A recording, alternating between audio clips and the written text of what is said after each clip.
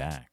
Welcome to We Weren't Friends in High School, the podcast where I reunite with high school classmates from Wissahickon High School. I am Brad Corbett, class of 2001. Last episode was incredible. The reaction from everybody has been tremendous. Thank you to everyone that's reached out, commented, shared, and now subscribed. Yes, ladies and gentlemen, we are on everything. We're on Apple Podcasts. We're on Google Play, Spotify, Stitcher, wherever you get your podcasts. We're there. We're searchable. So tell people and, keep subscribing and do all the things that you're supposed to do with podcasts. I don't know how the rating stuff works, but the social media is out there. Thank you to people who are following. This is, when I start to see people who are following and like old classmates and people who are above and under and wives of classmates that are following, the community that's really starting to build here is pretty cool. And so the Instagram is We Weren't Friends in High School, no apostrophe. The Twitter is WWF in High School. My social media is Red Shirt Playa. Let's talk about this week's episode. Today's guest is Eric Coxon. After I scheduled Mike Clyburn, I had a lot of cancellations. Just a little bit of a peek into the production, because I think some of that stuff's pretty interesting. Just what it's like to try and reach out to people that you haven't talked to, or don't talk to often, or haven't talked to in sometimes close to 20 years. So just wanted to share some of that with you guys. I was reaching out to people that I somewhat talk to on social media, and I thought maybe they would be some easygoing interviews, or just something to maybe get my feet wet. But real life does get in the way, and so a lot of people just had stuff happening that we'd try and get something scheduled, and then something would happen, and they'd have to cancel, and so I really had to kind of recalibrate how I was going about it, because it wasn't working out great as I was trying to get these interviews. And so I figured, since I was going after all these people that I do talk to and that I have a bit of a relationship with, and maybe felt more comfortable saying, hey, I'm starting a podcast, would you come on? I decided, you know what, let's go to someone I'm kind of afraid to reach out to, someone I'm afraid to even tell about this. And so I did it. I was talking to Eric Coxon and said, hey, man, I'm doing a podcast. And Eric and I had shared a couple comments back and forth on Instagram from time to time, or Facebook or whatever. And I said, hey, I'm doing this podcast, and I don't know what your schedule's like, but maybe you'd be down to come and just have a, conversation about the times. And without hesitation, Eric was 100% in. It was like, yep, you want to do it this weekend? And I was like, whoa. He came down, and we vibed, I thought, pretty good. A couple beers and some atmosphere, and we just started rolling. And it's not like I went into this interview with any type of script or even like a list of questions other than the generic, hey, who was your favorite teacher type of questions. But I was fully prepared in reality to have like a back and forth about why Eric thought I was corny, or I was going to tell him about stealing all of my biracial thunder. And that is not this interview. Very quickly, I learned that I didn't have a clue who Eric was or what he was going through during the years that he was and wasn't in high school with me. And you'll see what I mean. Test. 1, 2. Now we're good. Cool. All right. So we will just start, and I'll just say, hey. So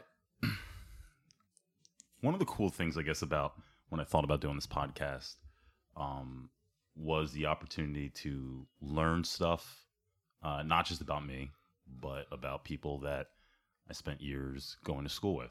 So you, Eric, are one of the top people that when I thought about doing this show, I thought, man, what would a conversation be like? Because we didn't get along. I mean, I don't know if it was we didn't get along as much as we just at that point really didn't have any, like, you know what I mean? People are cliquish, Mm-hmm. and people take different paths. So maybe I think we was just on different paths. I feel like I didn't really not get along with people. I just didn't. They weren't into the stuff I was into. So Yeah. you find people alike. One of the things that I think about when I think about first knowing you or even not knowing you was, where did you come from? Yeah. One of the most confusing things I think was, here came this biracial kid who has all these friends out of nowhere. Yeah. Like 9th grade, you come to Wissahickon? Middle of 8th grade. 8th grade? Yeah. So you were in middle school? Right after winter break, whatever year that was, in the middle of 8th grade. Yeah. That's when I came, and I went to Chestnut Hill Academy from kindergarten to that point, and then due to reasons out of my control, I had to transfer, and I went to Wissahickon, and I had grown up on Forest Avenue in Ambler, so all the Pee Wee sports, I knew Earl from, I don't know, we might have been 5 on baseball teams. I played PW football for many years. I knew, Ryan Parfit, Johnny Manzer. There was a lot of people that were already in the Wissahickon, school district that I had spent many years with outside of a classroom, doing fun stuff with. So, Yeah. And then, Gene Smack lived, we grew up hand in hand. Our parents were friends. So, and then likewise, there was like Ben Jackson, people that grew up in my apartments, and then going down, hanging out in Knights Park. So before I even went to Wissahickon, I already had a good chain of people from the area. So Wow. enter 8th grade, it was kind of like, Chestnut Hill was, it was almost like a culture shock. Chestnut Hill's all boys, mostly, well, if not all, wealthy people, right? Yeah. So it was different for me being, I had when I came to Wissahickon, it was like people automatically had this like stereotype, like my dad owned a car dealership, and I was like this rich kid and stuff. But I grew up in this apartment, 2-bedroom apartment on Forest Ave, and Chestnut Hill was weird because I was never like a wealthy kid to fit in there, but I still had plenty of friends. But then you come to Wissahickon, and I had friends, but also there was a lot of people that didn't, that didn't like me just because of who they thought I was. Yeah. So Who do you think you were when you came, I guess, when you came to Wissahickon versus that's who everyone thought you were at Chestnut Hill. When you came to Wissahickon, yeah. who do you think you were? And I don't know, 8th grade, I was actually happy to be around, like friends I spent most of my outside of the classroom with. You have the friends you're in school with, the people you're in class with, and then you have like real friends that you do, you grow up with and like kind of learn life lessons with. So it was exciting, and I don't really know who I was. I think that's in 8th grade. You think you're an adult, you think you're starting to make your own decisions, and I don't want to say conflict with your parents, but you're starting to feel like it all. So I think I was really trying to fit in and just have fun. I really didn't take anything serious. Class clown. It wasn't that I wanted attention, but it was just I just didn't take Wissahickon serious or school serious. I'd rather just play. And that's when I came to Wissahickon. I was with my friends, so like it was a distraction. It was easy to fuck off on school and mess around with my friends. So, what kind of stuff do you do after school? At Wissahickon, when I got to Wissahickon, before Wissahickon, like in Chestnut Hill, I said I did a lot of those Pee Wee sports. But once I got to Wissahickon, stuff kind of changed, and it was more. I don't know. My life kind of changed to more of a relaxed instead of a scheduled setting, because everything was close. Whereas when I went to Chestnut Hill, I had to have rides figured out and carpooling, and then Wissahickon, it was just like get on your bike and go, and then after school, probably just try to end up at a friend's house. I have two older half brothers, but they didn't live in my house, so I didn't really want to be home by myself or playing in the neighborhood. By the time you're in 8th grade, it's getting old, so I try to either be at, Earl, hanging with Earl, Penn Lynn, or, Andrew Lozano and Township Line. I spent a lot of time back over there. Wow. Eddie, I can't even think of his last name, but yeah, I spent a lot of time out, like Tara Cooper Smith. I was just Lindsey Barleib's house. I just, as much as I could, just be out of the house. Yeah. And try not to miss anything that was happening. Yeah. So. All right, so you just dropped some names. Yeah, a little memory lane. Yeah, so that is I think the idea of people who didn't hang in that crew, at least from my side, like that was the image, that it was just this party, house to house to house. Yeah. Let me in a little bit. I mean, that's don't get anyone in trouble, but let me in a little bit. It was a lot of the time. You would have somebody in that circle who would have older siblings, so it was easy to latch on. You know what I mean? Just latch on. Yeah. Where are they going? Because yeah, I mean, at that point, at that time in life, it really wasn't like, I don't know. I was never turned away from anywhere. So I could be 8th grade, I could be a freshman, and I could be in a room of seniors and like, nobody, not like the movies or anything like that where anybody's like trying to pick on somebody or like there'd be problems. It was just like, I don't know. A lot of those older people just took us in and like, we were cool. They got down. We saw what they were doing and picked up on stuff, whether it was drinking, smoking, so, and yeah, it was just one big, just getting drunk and high, really. I mean, it was just, I guess experimenting with, fucking Dazed and Confused type shit, Yeah. That's kind of how it was. Like, it wasn't really more like, where are we going to get fucked up? For if you could turn back time, you would change some stuff and like realize the advantages you could have if you took stuff back then serious. But at that point, it's just, you're kind of living in that day and you're just trying to, where are we getting high, Do you think that like if you could take it back, would you take that? Like, do you feel like you really missed? Yeah, I mean, knowing what I know now, because it's like, I spent time trying to play football in Wissahickon and, different sports or whatever.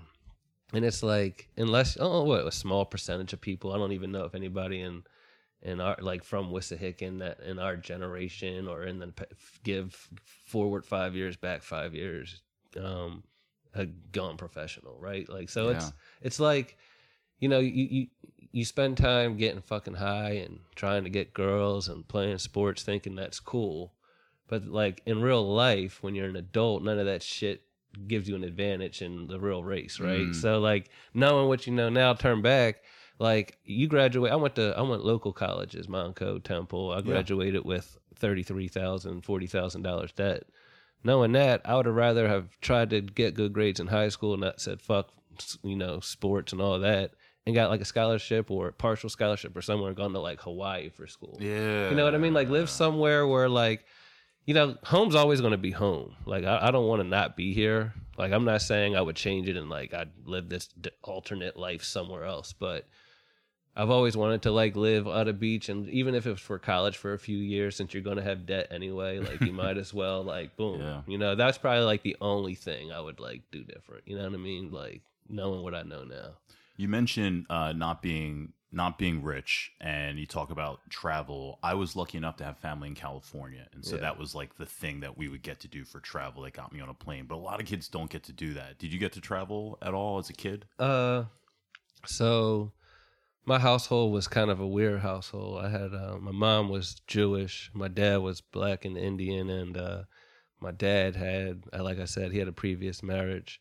And when I came along, my parents really were kind of getting over each other, you know what I mean? But my dad had left his previous marriage and left the kids for a long period of time, and it kind of messed them up. So he kind of stuck around to be in my life, and we took one like family trip to Disney World when I was like 3, but other than that, we really didn't do family like trips like that. And I think like a couple of times my mom's dad lived in Florida, in Fort Lauderdale. And like when I was young, probably like 10, I think we went there a couple of times. And then once I went to Puerto Rico and took like a day trip to St. Thomas with my mom again. Other than that, when I got older, it was like a few times to Vegas with Gene. And that's really it. I haven't really traveled like I would like to. Now, as an adult, you haven't? No. Oh, yeah. No. House bills and just like it's a different. I didn't take advantage of it when I was saving for a house. I had extra money to do stuff like that with, but I wasn't thinking about it, And now you look back like, damn, the time I had the disposable income to do that with, I really was, doing stupid shit with it. But you have a dream spot? What, to visit? Yeah. Pretty much like the Mediterranean, somewhere like, you could pick anywhere along those coastal beach. Yeah. Somewhere that would probably be a nice like 2-week Mediterranean cruise where you like hit a couple of places. Yeah. Get a variety. Yeah. Spend a couple of days at each place, but not like one of the cruises where you're like on the inside of the ship where like you don't have a window. You'd have to do it big where you have like a balcony, so you're always looking at like picturesque stuff. That's like I'm gonna do it. That's like bucket list stuff right there. That's what I would like to do. But yeah, that's really it. I mean, I have gone. I think I mean, I guess I've done a little. I've gone to New Orleans and now I think about like Niagara Falls, but they were all like little trips with like a girlfriend or something. You know what I mean? Not like big. Yeah, not like tearing it up. Like Vegas with Gene was probably like the best like experiences, but like I never really traveled with my friends. Yeah, we've done Ocean City, we've done beach trips. Sure. That's like the drive, the extent of our like group trips. Which is like, I wish we would do more of that, but people are married with kids now, so it's not the same, So you mentioned that your mom is Jewish and your dad is black, and I'm the exact same. Oh yeah, you're Jewish too? Yeah. Did you have a bar mitzvah? I did not. Oh, okay. Did you? Yes, I did. Wow. Yeah, I did. Yeah, full on Jew. Now, did you have Jewish friends? Well, my mom wanted me to know about the religion and everything. So we didn't belong to a synagogue.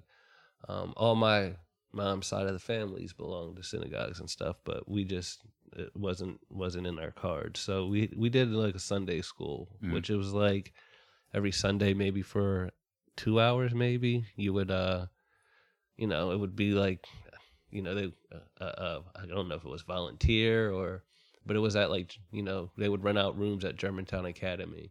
And we would go. I can't even think of how many kids there might have been, but we would learn about the, Jewish religion, the Hebrew, and all the prayers, and teach us the routines and the celebrations and stuff. So I naturally had some friends through there, but no, like it wasn't like I didn't have no Jew squad.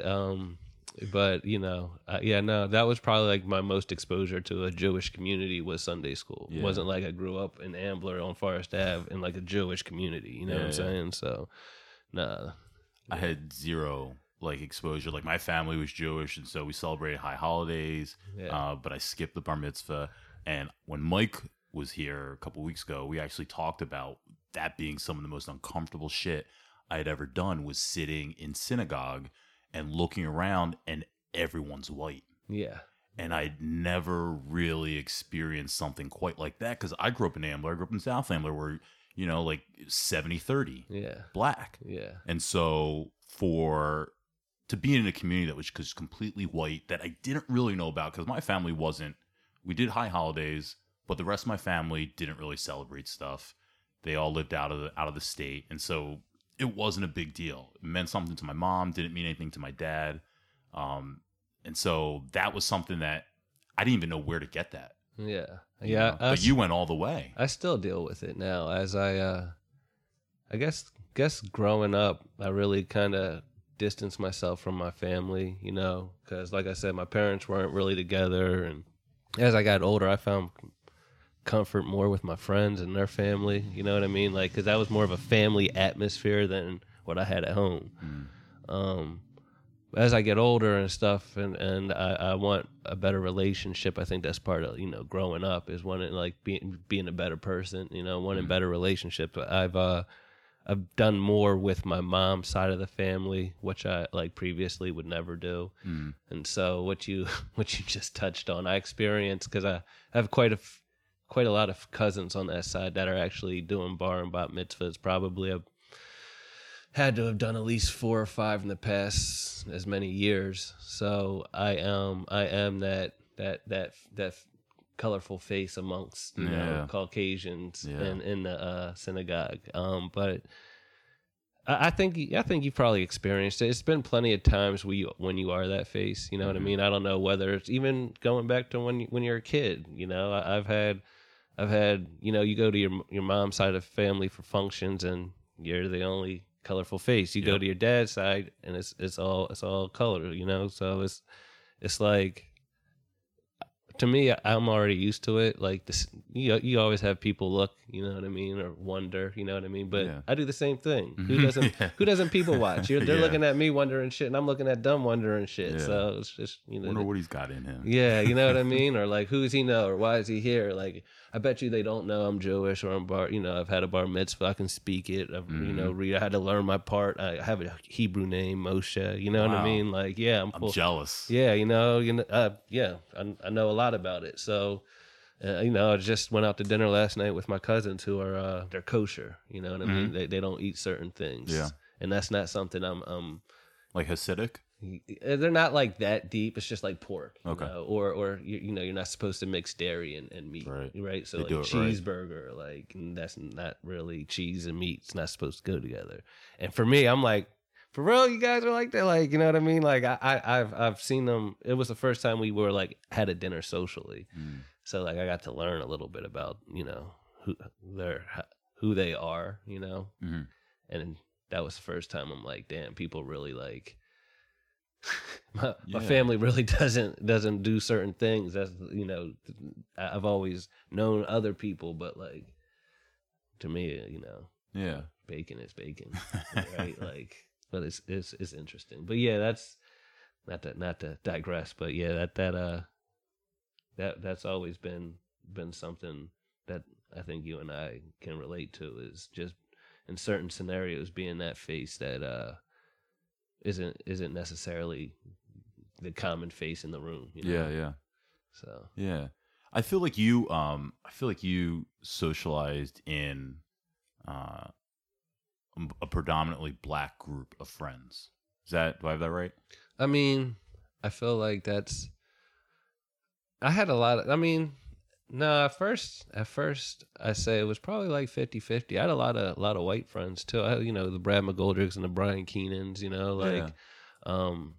Eddie Waltermeat, I think that was his name. Yeah. That came back to me. No, it was like 50-50 at first. Like Ben Jackson was probably, growing up, besides Gene, some of my best friends were white. And then, by the time I got to like 8th grade, that's when like Earl really became my best friend. And naturally, because he lived in Penland, going over there, I would hang out with more of black kids. But I still had plenty of time with like Brad McGoldrick and Brian Keenan and that crew. Like, you know what I mean? Yeah. Like before I got locked up in high school, that's probably who I hung out with at that time. Like Lindsey Barley, even Rena Lewis, Adrian, like that crew. Like, yeah, that was I probably hung out with them. Like me and Steve Johnson, right? Yeah. Probably hung out with that crew more than I hung out with any black dudes. I was probably with them most of the time before I like got sent away. So, when did you get sent away? Can we talk about that? Like, I guess it was the middle of 9th grade, maybe. And I don't think I made it out of freshman year. Definitely don't think I don't think it was 10th grade. So I think it was probably like freshman year sometime. Where'd you go? First I went to a detention center, and then they sent me to Glen Mills. They were going to keep me there for 14 months. Actually, maybe it was 10th grade, but either way, I ended up going to Lakeside. I ended up getting a lawyer and getting out of Glen Mills. Is that just behavioral? Was that an incident? Is that? Yeah, no, I got, I was selling weed in high school, and, I would come to school with a whole bunch of Nick bags, probably like almost $300 worth a day. And just one day I just didn't sell out. I might have had 6 left.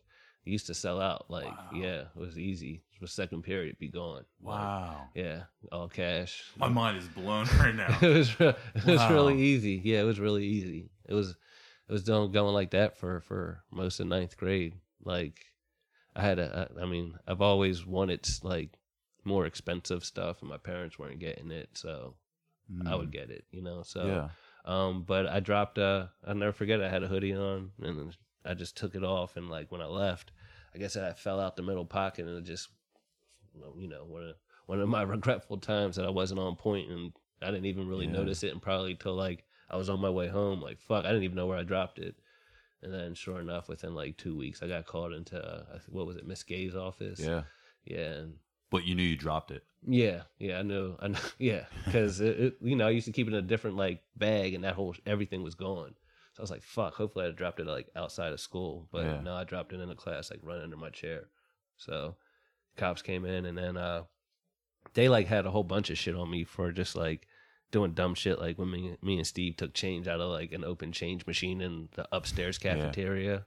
So like they tried to charge me with like everything at once, and then I ended up just like getting probation and having to go to Lakeside for, I guess it was like a year and a half, which was a fucking crazy experience. Wow. It's like a big babysitting for high school, but Really? yeah, Lakeside is just, there's no education there. It's just like, okay, you come at 9, you can be home by like 2, and you can eat breakfast and sit in some fake class. People would always, like, it was always this place people would refer to that they would just send people far away, and you never really knew much about it. Lakeside wasn't even far. It was only like 15 minutes.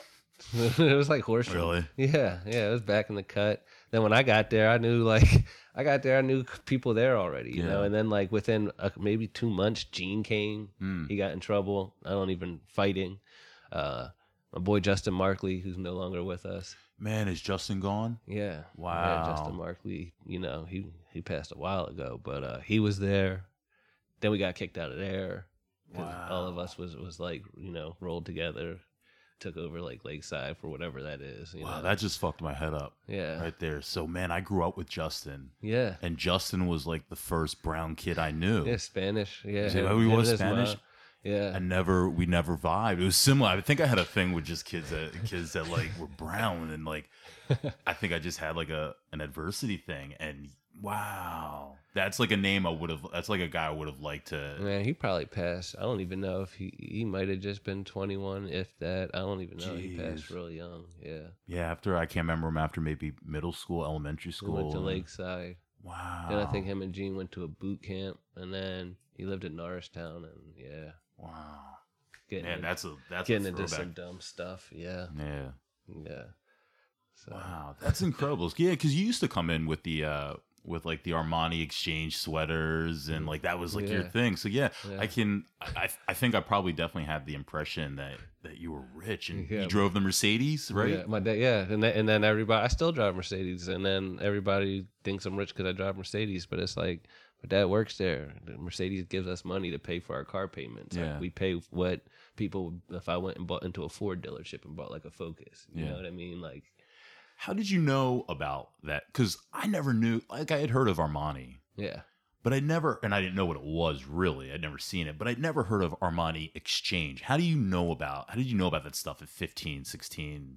Grandmom. My grandmom lived in the city, took public transportation, you know, was in the hood, and my little old Jewish grandmom, and she loved fashion, and it's probably why I have a sneaker addiction to this day. She loved shoes, and my dad sold cars, he sold buses, he sold everything. So a lot of the time he'd be out of the house from 8 a.m. till 8, 9 at night. So I spent a lot of time growing up with my mom and grandma. So naturally, you know, she would take me shopping. My uncle, he's no longer with us, but he was huge into fashion. So I think, you know, without knowing it, I was being not being groomed, but I naturally took on that trait of you know, materialistic, you know, wanting something, feeling special with materialistic stuff, and ever since a young age, it's just been something, you know, I've sought after. That's literally like the inspiration for Kanye. That's like how he used to rock. He was like the only kid back in the day who was rocking these brands that no one had ever heard of. And it's like, where do you get this? His polos. And, yeah. It's usually, you know, despite what you would you think, there's usually, you know, mavens or other people who show you. You know, I've never stumbled upon anything myself. I would love to take credit. Like I found this brand, you know. But you know, it's always something or somebody I see, or back then, you know, going through the mall and my grandmom taking me into this store, you know, and buying me my first sweater, and then I get a taste, you know, and then, like I said, fast forward ninth grade, mom and dad is like, you know, fuck no, I ain't spending no $125 on a sweater. You get a pair of sneaks a year. That's right. It. Like you get one pair of sneaks. Yeah, you get one pair of sneaks, and this shit better last. And I'm like, man, I like these sneaks. I like this sweater. You know, I'm always out and I'm seeing this stuff. So, yeah, I turned to selling some weed in order to, you know, purchase what I wanted. You know, wow, and that worked out. So you know what's crazy is that I think that you're definitely a person that, if you want to call it the popular kids, right? But you're a person that I think everyone talked about. And so rumors would fly. I don't think I ever heard that in my life. I never knew that. That is incredible. That's not something that that caught wind of everything, you know? Yeah. I've been, I feel like I've been talked about, you know, a lot. So it's definitely. That shit get back to you like in real time, you know, you're in class, whatever, it's 11th grade. Hey, someone says, yo, people are talking about blah, blah, blah, or someone's saying this. We didn't have internet back then. Yeah. And so the ability to spread this info so quickly it had to go mouth to mouth. So you know it came from someone. Yeah. I knew before I went to Wissahickon, people, you know, having the last name Coxon, you know, I heard the jokes, you know, from people who I never even met, you know, that I'm friends with to now. You know what I mean? But you growing up, kids are mean, you know, Eric Cocksucker or whatever. And I had friends in Wissahickon, so, you know, we would be hanging out and, you know, they'd say, yo, this dude was talking shit. This dude was talking shit. A couple of times, you know, I shouldn't say a couple of times, but there's been a time where my first introduction to people, because growing up in Ambler, it's a close town. You can fucking walk or ride your bike to somebody's house, is knocking on their door and literally, yo, what's up? Like, is so-and-so home? I'm not going to drop names, but they come to the door like, yeah, I heard you were saying, you know, I'm Eric Cocksucker. And they'd be like, no, it's not like that. No. Wow. Now we're friends, you know? So, wow. Yeah. So you're right. It wasn't internet or Twitter or Facebook or indirect shit that people would throw. I just would have friends that, you know, were real friends and tell me when people were fucking talking shit on me. So that's back in, you know, 10, 11 years old. So, you know, nowadays people get shot and shit. So that was still like, when you could, you know, knuckle up. Yeah. So wow, I instantly feel so lucky now that never. I always felt like we had just like, and you know what I think it was? I had animosity with Gene. Okay. Right. And that's so, like my brother. Right. So and that's the crew. Naturally, it's like, well, if I have a problem with one, I'm going to have a problem. And I understand. I understand that. Yeah. If it was reversed, I would have been the side. Yeah. Like, it's like that crew, Gene, Fran. I had an okay relationship with Earl. Yeah. You know, and he gets along with everyone. Who didn't, right? Yeah. Was there anybody who did not have a Earl was the wise man. Yeah. Right. I saw him at the DMX concert like a month ago. Looks exactly the fucking same. Yeah, a little thicker, you know. Yeah. Got some adult age on him. Father age, you know. He's a dad, so. Wow. So, did you like high school? Honestly, another, I guess, you know, if I could turn back, I didn't really experience it. I didn't experience it like everybody did. When I got taken out of it, my life was at the 180, you know. Went from being the popular guy, trying to get girls, you know, having, you know, the girls who you're attracted to and you would hope to eventually have a chance with, to, you know, having to pay lawyers' fees and you're so young. Yeah, you know, I was even 15, you know. Wow. I'm giving my parents $2-3 grand for a lawyer. They don't have it, and once you're here in Glen Mills, I'm trying to hide stuff from them. You know, I got stuff hidden between the mattress, you know, acting like I don't have nothing. Then I'm like, yeah, you got to take this money and pay for this lawyer. And, you know, I get home and I'm at Lakeside. And like I said, that was babysitting. There's no after school sports. There's no, the girls there ain't the same quality and type as the girls at Wissahickon. I can tell you that. So it's not like my relationships or anything blossomed in Lakeside or anything. And at that point, you're not allowed at Wissahickon. You're not allowed on the property. So, you know, it's just, I don't know.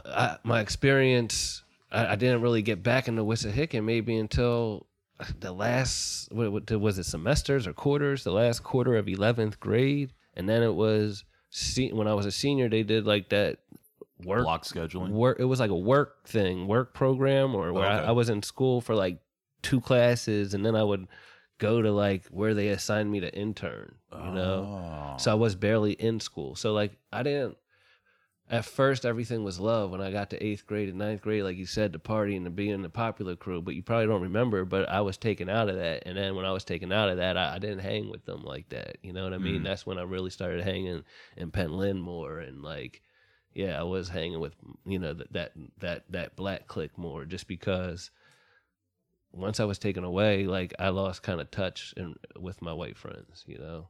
So before you came, something I'm trying to remember to have people do is to sign the yearbook. So before you came, I pulled out the yearbook and I looked at your picture, and you mentioned in there about having dark times, and knowing who your friends are now, or knowing who you can trust. Yeah. And I go, what the fuck is he talking about? What was so bad?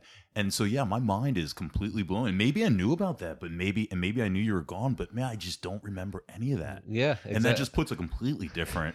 Now you see, yeah, it was different, right? Because everybody has their own life, and everybody's, you know, and when you're in high school, that's kind of when you're really developing into your own individual, who you're going to be, right? I mean, you still grow into your college years, but high school, shit. So, I mean, what thing about 18-year-old going off to war? So like everybody has their own shit going on. So like me being taken out, it's on people's radar. They say it bloop, but then life goes, right? You have your own shit. You have your own drama. You have your own relationships.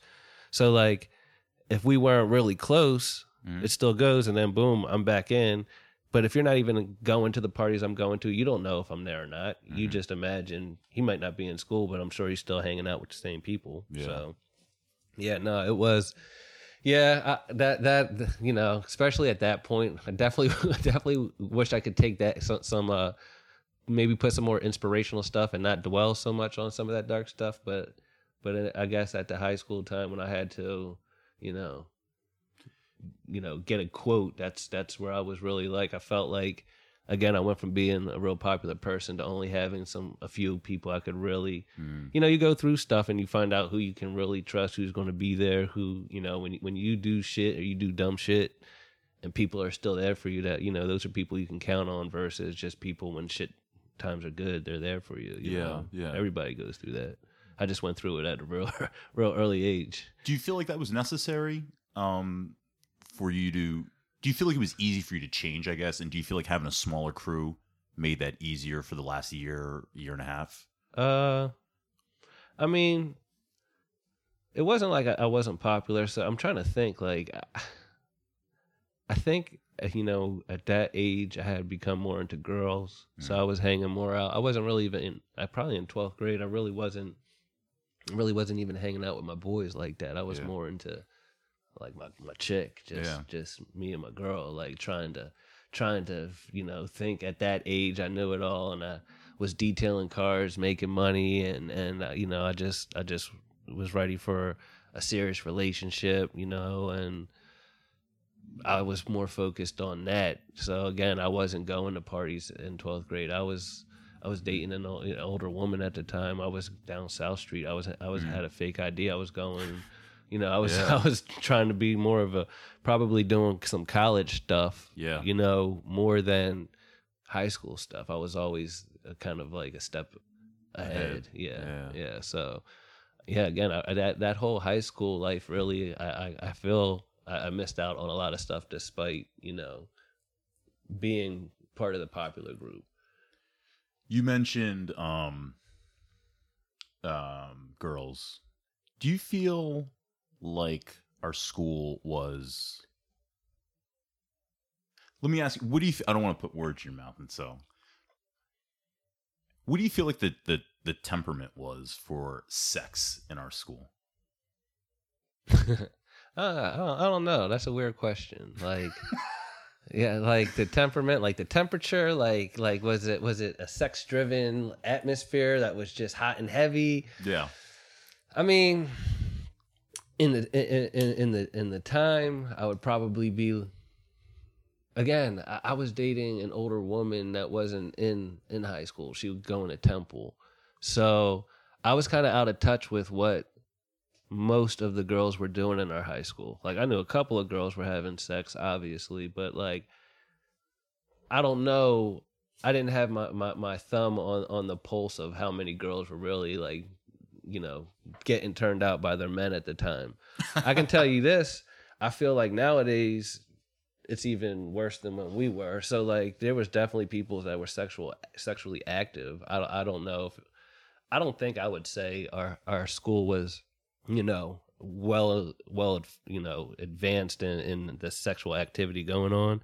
But I feel like nowadays, like heavier. Yeah. Like, Yeah. I mean, you're talking like 13-year-olds, like a lot of them like doing sexual stuff, which even at like when I was 13, I was still probably more into sports than trying to get my freak on. Yeah. Yeah. What was graduation for you? What did that was see, I had so much shit going on. Like, there's so many stories about what's happening. So, I come back from getting arrested for selling weed. I'm labeled now. I have a label on me, right? So you feel that from you like felt that from... Oh, well, I can give you I have examples. There was times, this is stuff other kids didn't have to deal with. So there's times again, I was always trying to make money. I'd buy a bag of blow pops for like whatever, $2. Sell each blow pop for 50 cents out of my locker. Next thing you know, next day Mr. Madden's coming to me homeroom, with I'm getting sent to his office with another person in there, a teacher I don't even know. And they're like, yeah, a girl said she bought a blow pop from you yesterday and got sick, felt sick afterwards. So we think you maybe were selling laced blow pops with like ecstasy or something. And I was like, oh yeah. Again, at this age, I'm really feeling like an adult, right? Like my parents are more, I'm not locked up. As long as I'm staying out of trouble, I'm like kind of have free range now, So like I'm feeling grown. I'm feeling like a senior, and I'm like 16, But I'm like, how much did I sell it to her? And they're like 50 cents. And I'm like, do you really think I'd be selling, drugs for 50 cents? And they let me go, but that's the type of shit I deal with. I'd have Mr. Madden coming up to me another time. Teacher said they smelled weed on you before, when you were coming in. And I'm like, yo, why would I waste it? Why would I get high and sit in like history class 45 minutes just like looking straight? Like, come on, man. Like, and like, I could see if sometimes, I mean, I'm not saying I never went to school high, but the times that they would like fuck with me, like it was just purely fuckery, just because they thought they labeled me as, this type of person, that he's going to be trouble. And really I was just trying to buy Armani and Nikes, you know what I mean? I wasn't really. You suffered literally and I'm not making light of it, but that's what the Black experience is for, the Black man in America. The label and the inability to get an honest second chance when you are doing right. The minute they have the opportunity to go after you for something, they go after it, warranted or not. Yeah, and looking back, it's probably, and just like it is today, you have, and I'm not saying Mr. Madden, I've actually run into him, after and have fine conversation with him. But you get somebody in a new position trying to show their boss they're doing good, this kid's gonna be easy to get, and that'll make me look good. So they're always trying to, get you doing something. Like so. That didn't make it unenjoyable. So graduating, going back to your original question, even more stuff I had to deal with was So it might have been a month before we were supposed to graduate. My mom gets a call or a letter basically saying they weren't going to let me graduate because of truancy. Now, I had never heard the word truancy before then. Nobody had ever spoken to me before about truancy. And what happened was, remember I said I had that work study program. So I had this work study, and some of my other students were going to lawyers and being little secretary, admin, answering phones, whatever. Doctor's office, dental offices. And they sent me to the pager guy in Ambler. yeah, man. The fucking Dustin, was that his name? Yeah, that's where I bought the Biggie and the Machiavelli album. Yeah, me too, man. Yeah. Machiavelli, yeah, my shit. But so I took it as an insult, right? There you go again, like the black guy. Right? So just because I got caught selling drugs in 9th grade or maybe 10th, whatever. Now all of a sudden my future is the pager guy in Ambler. Like that's how I took it. I was really insulted by.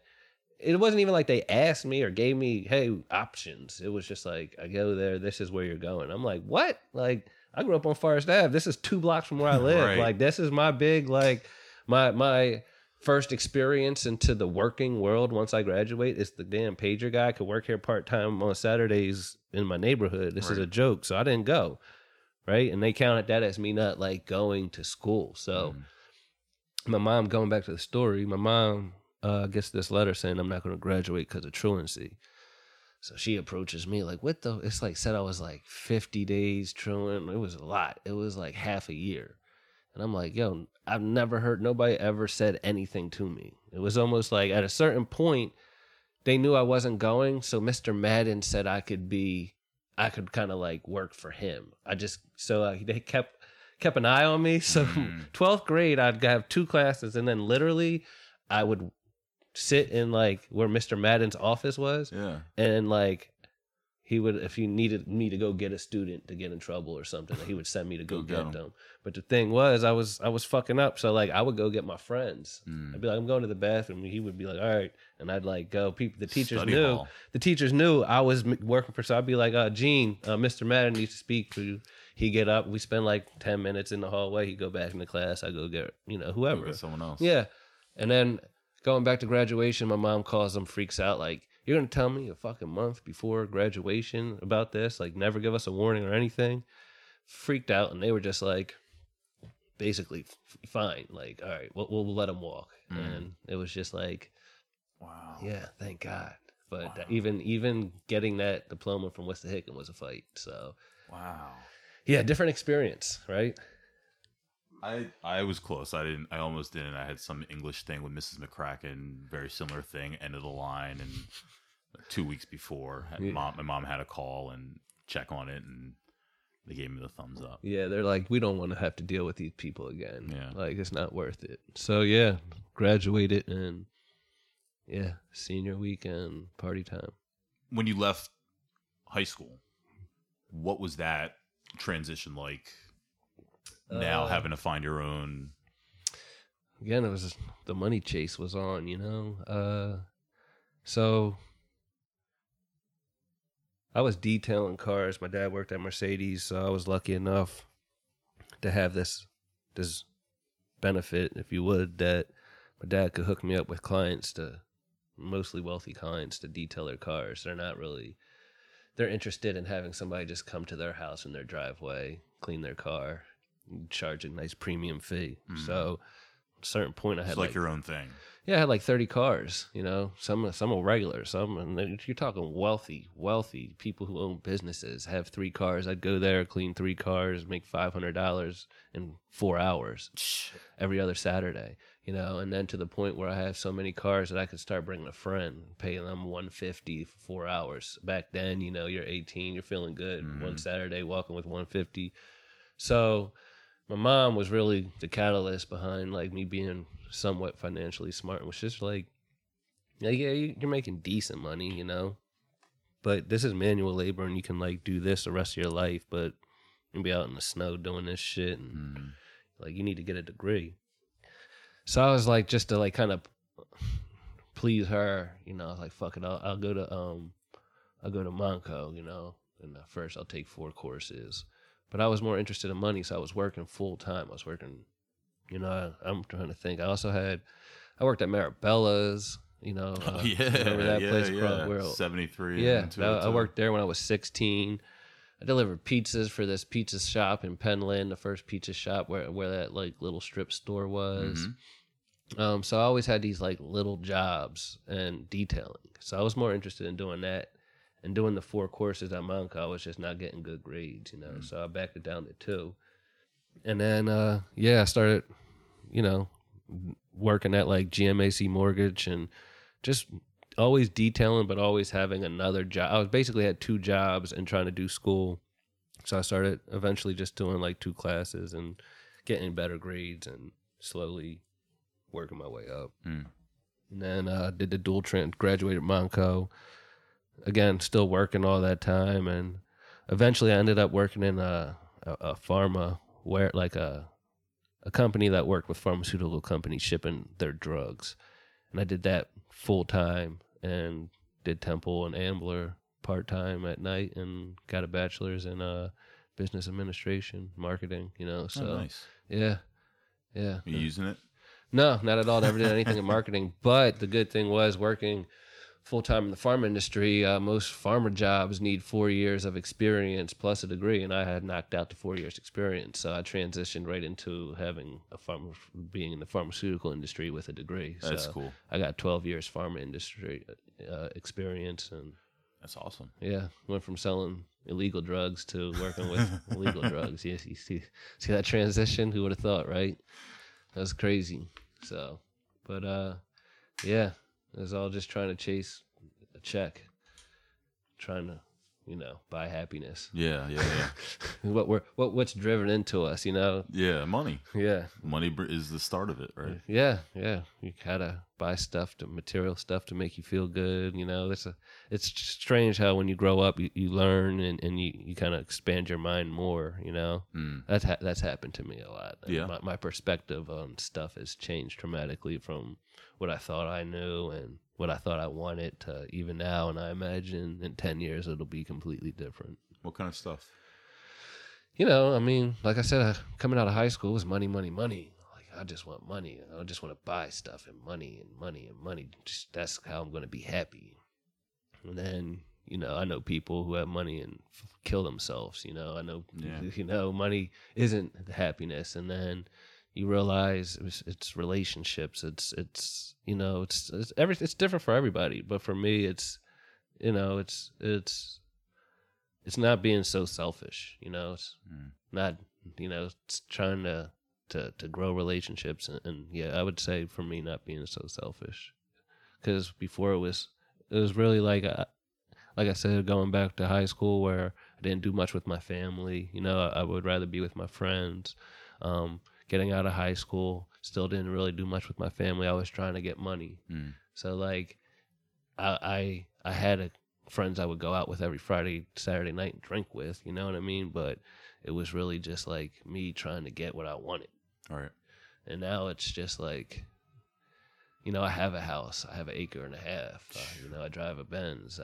From the outside, I have what a lot of people would deem as being happy with, right, but deal, right? Yeah, but not, it's, I seek more, I'm not happy, with just that stuff. I trade it all in for, a wife and like just a good, solid relationship that would stand the test of time. You know what I mean? Like, scary thinking about relationships and stuff. Yeah, you're probably going to be one of the few of our age group that's unmarried, like myself. Yeah. Or without kids. And without kids. Like, who would have thought? Yeah. 36. After my fiance and I split, I really had some deep thoughts and came to the conclusion that I would be happy. You have to accept it, right? Like, because you grow up with pictures of what life should be, right? Versus what life is. And I had to either decide whether or not I was going to pursue really trying to chase down a relationship and force one. I'm going to force a relationship so I can live this life that I imagined. And then you come to a conclusion that, like, you know, you could do that and be stuck with somebody, a partner to raise a kid with who you're not happy with, and there's conflict every other, you know, fucking night about some shit, or it's just more stress in your life. You'll regret it. Yeah, and I just came to the conclusion that if kids aren't in my cards, then I'm fine with that. You know what I mean? But I still would like to have them. But as long as it's with the right person. I've seen too many relationships with kids without the right situation, and feel bad for the kids, and I feel bad for the parents. Just the stress. Life is stressful enough just with everyday shit. Like, that's what I'm saying about relationships, stress in relationships, having healthy relationships, positive people, you know, positive energy, not people yelling at you. You know, work stressful. You don't want to go home and then 8 hours, 9 hours at our job, and you go home, open the door, and you're already you dreading going home just seeing this person's face. I don't want that, you know. Yeah. So, wow, our perspectives are. I can't really add to that because that's exactly what's going on. I mean, wow, that's funny. Yeah, it's real life, man. That's what we're in right now, right? It's like. And people are getting less and less social as time goes on. Well, yeah, and you blame this cell phone and social media. I hate it. You know, it takes away from chemistry. It takes away from me asking what you did this summer. Yeah, I don't gotta ask you. I was on vacation with you. It's not, you know, how many times you think about it, right? First day of school when we were going back to school, whether it be 8th grade, 7th grade, even younger. You want to know what your friends did that summer. You would have days. The first couple of days of school that week would be projects of what did you do this summer. Yep. You know, and your friend go away to summer camp. You want to find out what happened. Were there girls there? Like, you know, everything. Nowadays, you cannot see somebody for 3 months, and the first thing when you see them, you don't even say, "Hey, what's been up?" Because you already know. You already know. I know what you had for dinner last night, dude. You know, that's something that I always said about the reunion when I would think about going, when we were talking about the two that we think happened. The one thing would be, who's going? Are the people that I want to see? Are the people that I want to see or catch up with, are they there? And what don't I know? Especially for me, I worked at Wawa. So for years, I saw everyone for years after high school. The one in Springhouse. Nice. Yeah, that was the one. And so everyone would come in all the time. So for 3, 4, 5 years, I knew exactly what everyone was up to. I knew where they worked. I knew where they lived, still in the area. Yeah. And so there was nothing to really catch up on. Now I feel like time has gone by. People are definitely in their adulthood now, yes. Right? Like at 36... I mean, there's still time for you if you're listening to this and you don't have your shit together. But at this age, you know, it's if you're not on the right track, you better get on it because we're closer to 40 than anything else. And after that, it's, you know what I mean? It's a race to retirement.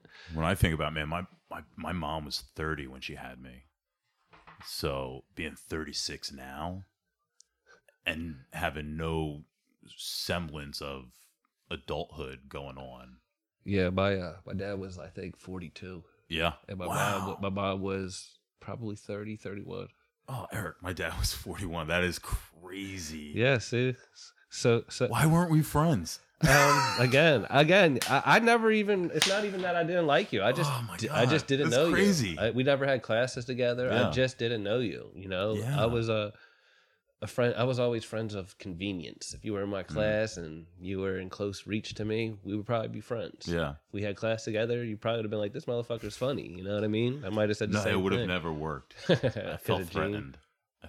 Yeah. It was...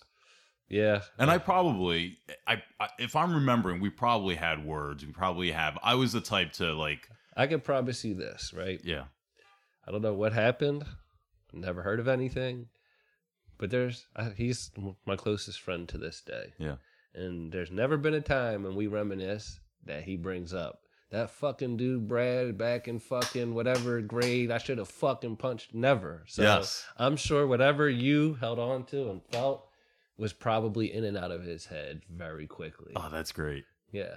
It's been out of my head, but when I think back to it, when you're looking at relationships now, and like, hey, I see this person on Facebook, like, but in high school, we never even spoke, you know?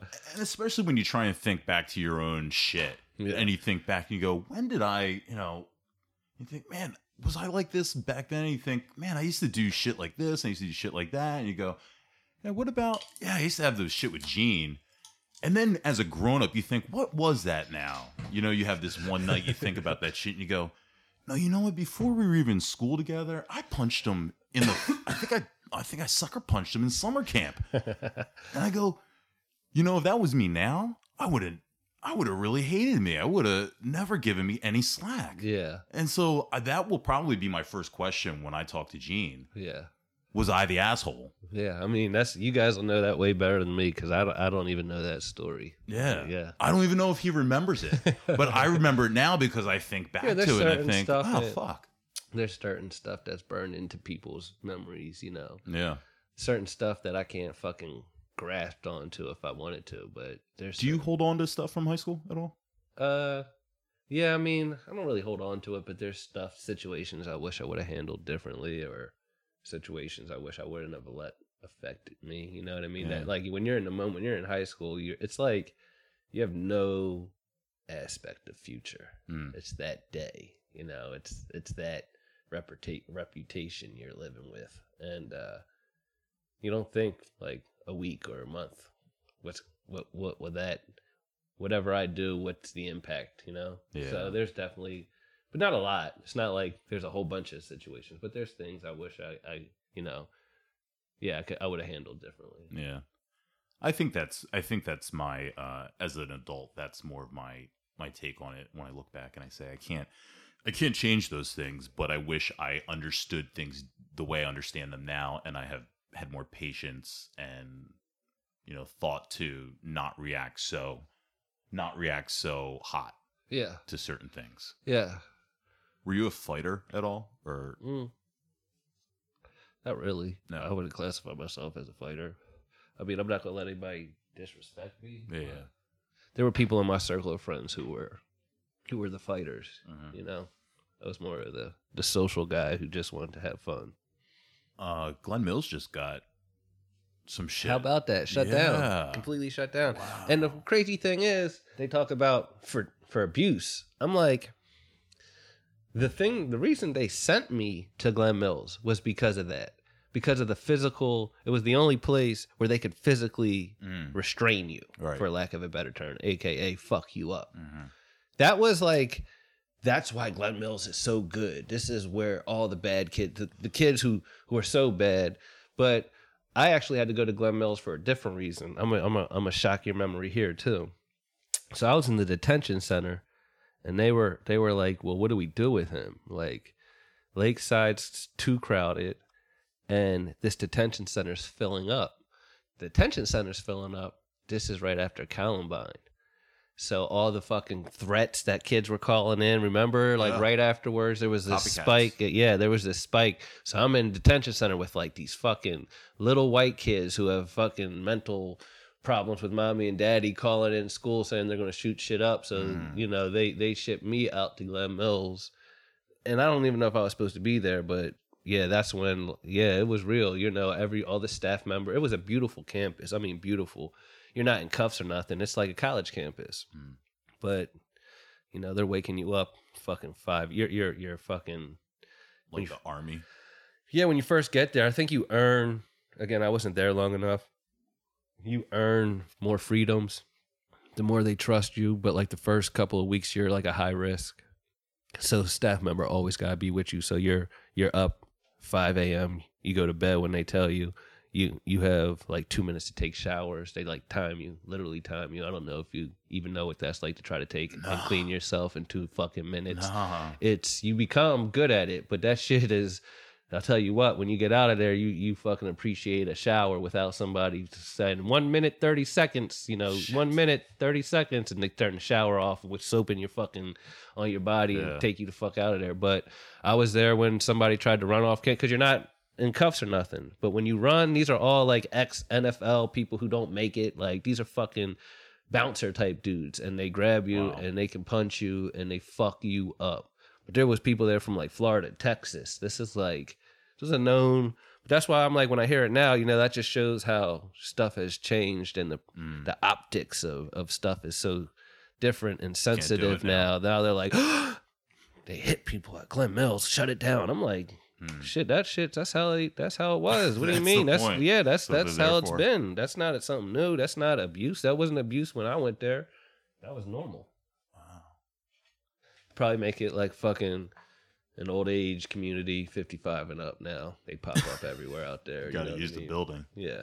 And the property. I mean, they got these birds there that are specific to that area that I think are from the South. It's crazy. They got like a fucking community. The houses were like Jefferson House. It's a fucking beautiful place. Wow. Probably a shitload of money from staffers. Mm-hmm. I mean, they had great sports programs. If I probably would have stayed there, I probably would have done sports. Some success stories that come out of Glen Mills. That's why I was kind of not as sad as St. Mary's getting knocked down, but just another one, right? Another staple of when we were growing up that's going to be erased. Do you get down to Ambler at all? Yeah, my dad lives in Fort Washington. Still got friends. Still get my hair cut by Earl and Ambler. Yeah, right at the end of Forest Ave. That's awesome. Ironic. You're at Forest Gardens? Valley Brook Apartments. Oh yeah, Valley Brook. Mm-hmm. So I used to see you guys driving by there because I was at Edgewood, right at the top there. Is that the place with the pool? Yes. Yeah, we should have been friends. Fuck. Pools were valuable back then. Yeah. Fuck. I used to be jealous of shit about apartments. Like, why don't we live in those apartments? The street over and has a fucking pool. Fuck. Lived across it for my mom was all about that. 18 years and never once was in it. Never? Didn't even jump into it. When I look online on Facebook and shit, your friends are all still very tight. You guys all still, weddings and stuff. It's a happy sight when someone's getting married or something. Right? It's rare to have that group stick together. Yeah, such a large group too. Yeah, it doesn't feel so large anymore, I can tell you that. No. And even now it's dissolved into just the strength of the time known, every I might be the only one left that doesn't have kids, or a kid. Yeah. Literally. Fran has a baby coming soon, and then it's just me, so social life just isn't the same, and it's expected, but so your friendships, we're all men too, so it's not like women where we set up lunch dates and shit, right? We should get together for games more, and we used to, and like you said, during special occasions, we still get up, but it would be nice to do more than just a special occasion, but we're still a phone call away. Like, I still, feel like if I needed any one of them, I could call and they would be there. It's just not, there were years of just, what is this, Saturday night? Yeah. So, you would be expecting to be with like 4 or 5 of them. You know what I mean? Right. Yeah. Like, and now they got drinking. Yeah, now, kids. Yeah, they're like, yeah, you can come over, the baby should be down by like 9, you can smoke on the deck and shit, and then baby's down, we can watch, Phillies game. It's just like, dude, I'll get fucking tired. Kind of, yeah. I'd rather be on my couch and pass out. Exactly. So drive back and, Yeah, and then after working, you're adult now. You work, fucking tired. In the car going to work you got the same distance as me. That 40-minute ride there and back, you less time out of the car sometimes appreciate it. Like, I don't know if I feel like getting in the car and driving because I'm old now. Just gonna walk around the block real quick. Something I can never forget. When I was 16, I was first get my license. It was sitting on the step with Gene and saying, "When I get my license, I'm always going to be driving. I'll never be bored, right? I'll just always be driving. I don't even care if I have nowhere to go. I'll just be driving." Now I'm just so happy when I don't have to drive. For me, especially out here with parking, once you give up your spot at like night, real estate, right? Once I give it up, that's you get a good spot. You're like, fuck yeah. When I parked here, I was like, holy shit. If I get a ticket or towed, sometimes it's too good to be true. You're like, no, you're all right. Searching everywhere for signs, hidden signs and shit. Come out there, the car's gone. Got to pay $250 to get it out. It's brutal. They got me one time up here. Someone was moving. They put up a temporary sign. They got me for about $450. Because then you got to pay the tickets that you owe on top of that. So I had a couple for like $95, and they got me for all of them. Yeah, and the worst parking I ever seen was the Bronx. I dated a girl while in college for a couple years in the Bronx, and like we would go out on a Saturday night and come home at 4 a.m, and we would have to sleep in the car, double parked until like somebody moved their car. You drive around the block 20 fucking times, and then finally like just double park, just fall asleep. Sometimes cops come up behind you, make you start driving around again, but that. I don't get how people do it. That's why I'm not very into New York. It's just very complicated everywhere. It's a good place to visit. Yeah. I'm cool with visiting. Yeah. Now, if I was on some like really, really rich shit, Yes. if you can live in New York the right way, I had a driver. yeah, I mean, garage underneath the building, where like, Perfect. yeah, we can do it. Perfect. Even here, like I kind of wish I could get like a garage. I see some of these places around here in South Philly that have little garages, and I think, man, that's really convenient. Yeah. I was introduced to somebody who had a house on South Street who had a garage underneath. Like, that's where he could park. Mm-hmm. Sick ass place. Balcony overlooks South Street. Is there anything that you want to talk about that we haven't talked about? I don't know. The environment now we live in, the politics. I don't know what your political stance is. I'm extremely liberal. Yeah. Yeah. Yeah. Believe in rights for everybody and no discrimination. I haven't run into too many biracial people who don't. Yeah, right? Like, yeah. it's hard being biracial and Yeah. being like, nah, fuck immigration. Like. What's that like for you? Biracial nowadays. My line, I always say, it's like it was hard back then for me because, especially I didn't even know you were Jewish, and so I thought it, like I always say, it was just me. This was before Drake. Yeah, you were the OG Drake. Yeah, that's why. Yeah. But you were right there. So I mean, like now it's like, oh, of course, it's and it's definitely more common, right? Like you said, growing up before I came, were you the only biracial kid that you know of? In school. Yep. Okay, so I was the only biracial kid I knew in my school in Chestnut Hill, and then nowadays I feel like I run into a lot more biracial people. Mm-hmm. It's like, I don't want to say more accepted, because it wasn't like it wasn't accepted, but again, racial stuff still exists, right? Like there was, my mom's family didn't necessarily agree with my mom being with my dad. I lived with it in my own family, so. But nowadays it's more blended, right? Right. It's a good thing. I've assembled a large group of biracial friends last weekend. Went to the Roots picnic with 6 biracial people. That might be a record. It's I don't know 6. We're calling ourselves Browntown. It's cool, man. It's incredible. I never had down that for the next event. Let's make it 7. Dude, you're in. Yeah, it's so weird now that it is so accepted. I felt very much like the black sheep of culture. Yeah, I always got Spanish. I never really got right. Nobody ever was like, you're a black or you're white or you're mixed. I never got mixed. It was always Spanish. Yes, or black. and even now I get Samoan. I've never had that. Oh yeah, in fact now it's boring when I tell them I'm black and white. Samoan, Latino, and then I go, yeah, and I just black and white. Oh, sorry. So, living in the city, how's that like? It's fun. I like not driving. Yeah. I like that I can go anywhere, especially around here, versus being a little bit further south. I can walk anywhere pretty much in 15 minutes. Yeah. So that's extremely convenient. First time I was on 9th Street, I think was there a teacher, Mr. Lazar? Mr. Lazar. Was there a field trip? I Yep. think 9th grade field trip. Bus crashed into a wall, backing up and parking. There's these weird memories I have, but that was my first introduction.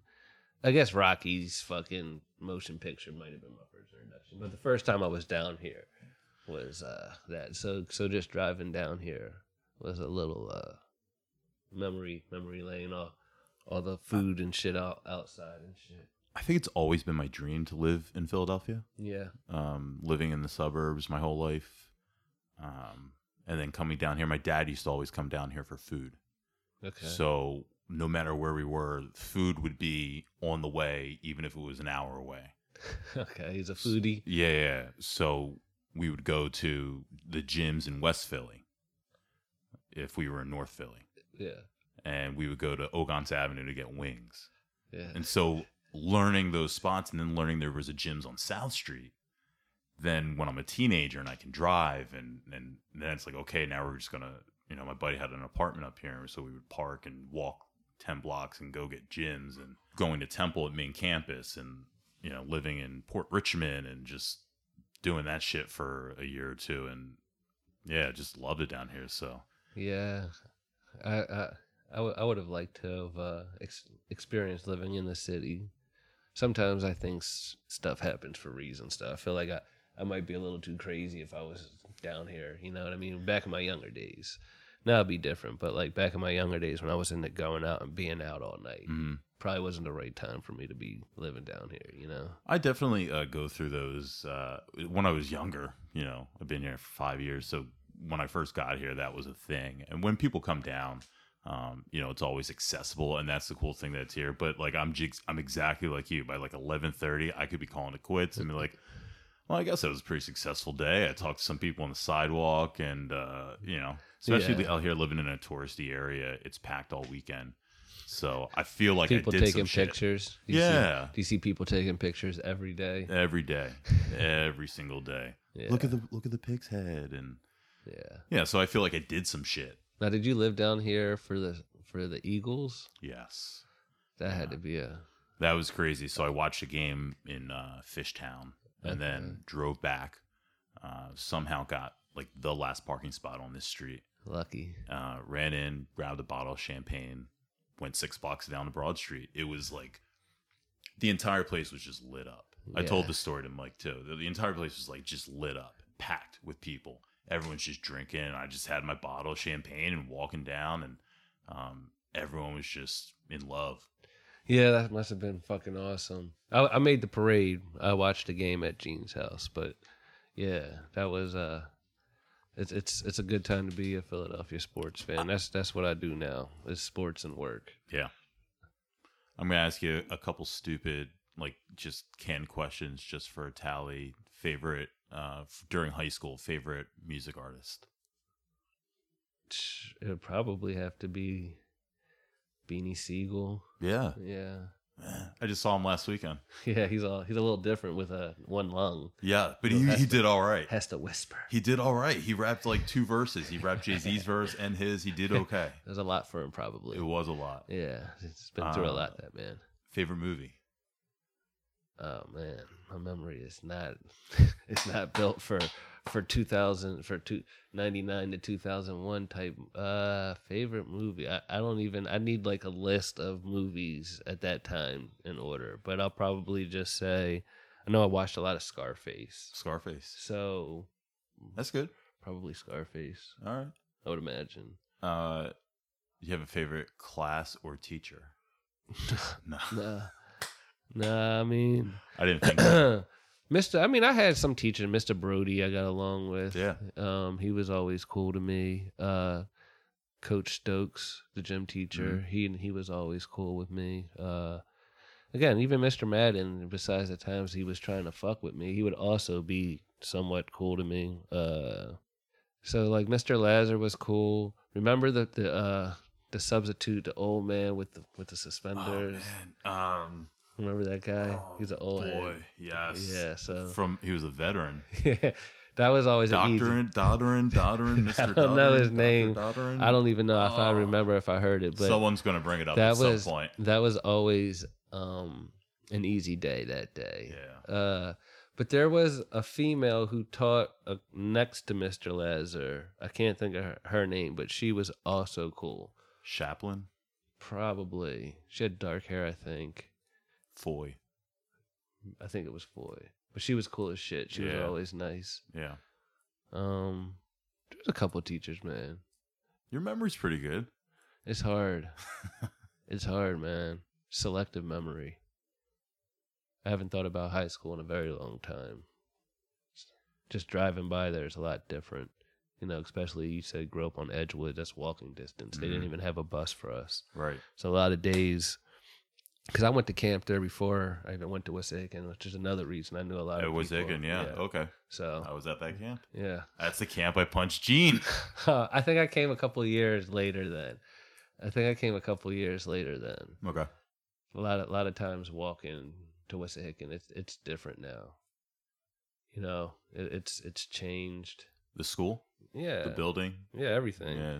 Faculty, the students, you get iPads now, like, Yeah. you know what I mean? Each student gets their own iPad or whatever, computer, everything's online. Shit's just changing. I've been in there 20 years, I guess, 15. No, I've only drove by. I've never I been haven't in. been by there. But yeah, I haven't been by. Man, I got to drive by there.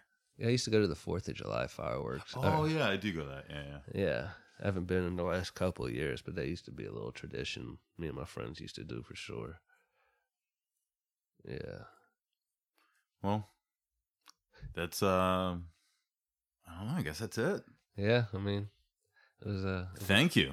pleasure doing it, man. Good catching up, taking me down memory lane. Yeah, man, that was, thank you for sharing. Yeah. Thank you for being so open. Yeah, no problem. We have so many things in common. Let's be friends. Yeah, for sure. I mean, Let's hang out. I know We'll I know go to where you games. live now. You know Yes. what I mean? I definitely do go to games. So, Yeah. Let's do some fun shit. yeah, for sure. All right. I'm still around. I gotta get you to sign my yearbook now. Oh yeah. Let me see this thing. I got mine somewhere. Let's see here. I probably gotta knock some dust off of it. Same page. Oh my god. I don't even remember looking like this. That was the look back then, the Caesar. Is that what it was called? I don't even know. See, I had the curly Jewish hair. I couldn't get my hair like that. I did a lot with my hair back then. Dude, I had it blonde. Really? I had it. Yeah, I used to do some hair shows. It was crazy. Hair shows? Yeah. What does that mean? Like, so my barber would enter, whether it be a competition or would be featured in a magazine, and he would do my hair fucking all crazy and shit. Really? Dye it like 3 colors, twist it up. Yeah. Wow. I had it dyed blonde, like Eminem blonde, probably for a year. Really? Yeah. That's incredible. Yeah. What happened to that? I mean, I don't know. You know, you just grow out of it. I had my hair, like I said, dyed 3 times, like 3 different colors with twists. I've had twists. I've had braids, you know. Wow. And then, yeah, picking me up. I was still in Wissahickon, picking me up like 6 a.m., driving to New York with like these 3 fucking dudes from Philly that are barbers trying to cut hair, having my hair like all crazy looking. They worked on it for like 2.5 hours and Wow. taking pictures and then being in a magazine. Yeah. That's pretty cool. Yeah. Yeah, it That's was pretty cool. just another experience. It wasn't like Yeah. I got paid or anything. No, It was that's just cool. just smoke the way up there, buy me food while we're there, you know. But it was just, I think it was like 16. I definitely had my license. That's pretty cool. Yeah, yeah. So just another experience. Yeah, I still got some. Rumor had to bring me back. You know, I still got a lot of other shit. You know what I mean? I'm just see that shit I can't do. My hair's I'm holding on. Oh yeah, yeah. This shit's done now. That's probably why I'm suffering myself. But it's either age or, you know, genetics. I might have to blame my parents for my lack of hair, but it is what it is. Yeah, You know. rocking out to in our late 30s here. Yeah. Yeah. Exactly. So there it is. Looking back, you know, I think I can force memories of tense situations with Eric, never physical, but argumentative. And during the interview, I had to make a quick decision, and that was to decide that whatever those feelings or those situations that I remember, I just got to kind of chalk it up to bullshit. Eric clearly didn't remember those situations, and I didn't want the podcast to be me asking him, don't you remember when you said this? And so really, I was just kind of going with the flow, going with the conversation. I'm glad I did. I learned so much about Eric. I I don't know. I came away wishing that I knew Eric even a little bit in high school, learning during this interview that Eric is Jewish. I knew he was biracial, never knew he was Jewish. And honestly, I kind of felt like I missed an opportunity to bond with someone who had such a similar experience to race and religion as I did. We literally lived, our apartment complexes were literally across the street from each other. I was shocked by Eric's legal struggles in high school. I just knew nothing about it, wasn't expecting it, and I was literally jaw dropped as he started to describe it. Here I am, ready to talk about how Eric and I thought butted heads, and we weren't even in school together for a year and a half. Hearing about the death of Justin Markley was also really surprising. Justin is someone that I had known through elementary school and summer camp, and we used to get in fights, and at some point in my life, I just kind of lost track of Justin, and I've never, ever, ever, up until the point of this interview, heard anyone say his name or mention him again. I just guess I kind of figured he moved away. So for that to be the first thing to hear about Justin in what was probably like 25 years, that was just pure shock for me. Eric's perspective on being single in his mid-30s was, like I said, extremely familiar. I couldn't add anything more to it because it's identical to what I've been thinking about processing in my own head for the past couple of years now. But it reminds me that, your thoughts, your experiences are not always unique. And if you're feeling a certain way, there's a really good probability that someone else is feeling the exact same way about a similar situation. You just never know unless you have the conversation.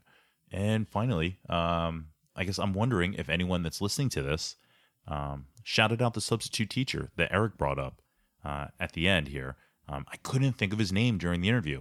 I'm going to save it for all of you to discuss amongst yourselves because I know for a fact that in 2 weeks, the next guest will bring up this substitute teacher. So that'll be fun. We'll save it. So in 2 weeks, my guest will be Danielle Cataldi. I've known Danielle, I guess, for my entire school life. We both grew up in Ambler, but I never really knew much about her life. And I think, again, I mischaracterized how Danielle perceived me in high school. Imagine that. And so that'll be in 2 weeks on a Monday morning. The podcast is, again, out everywhere, streaming. Thank you to everyone that found it regardless. And now you can actually truly subscribe on Apple Podcasts, on Google Play, on Stitcher, on Spotify, on whatever you use for podcasts. It's there. The Instagram is We Weren't Friends in High School. The Twitter is WWF in High School. And my social media is Redshirt Playa everywhere. Thank you to everyone that's been commenting, sharing social media. It's been really, really, really fun to reconnect with some people online and just see how much people are digging the podcast. And in 2 weeks, be back with episode 3, Danielle Cataldi. 2 weeks on a Monday morning. See you then, guys.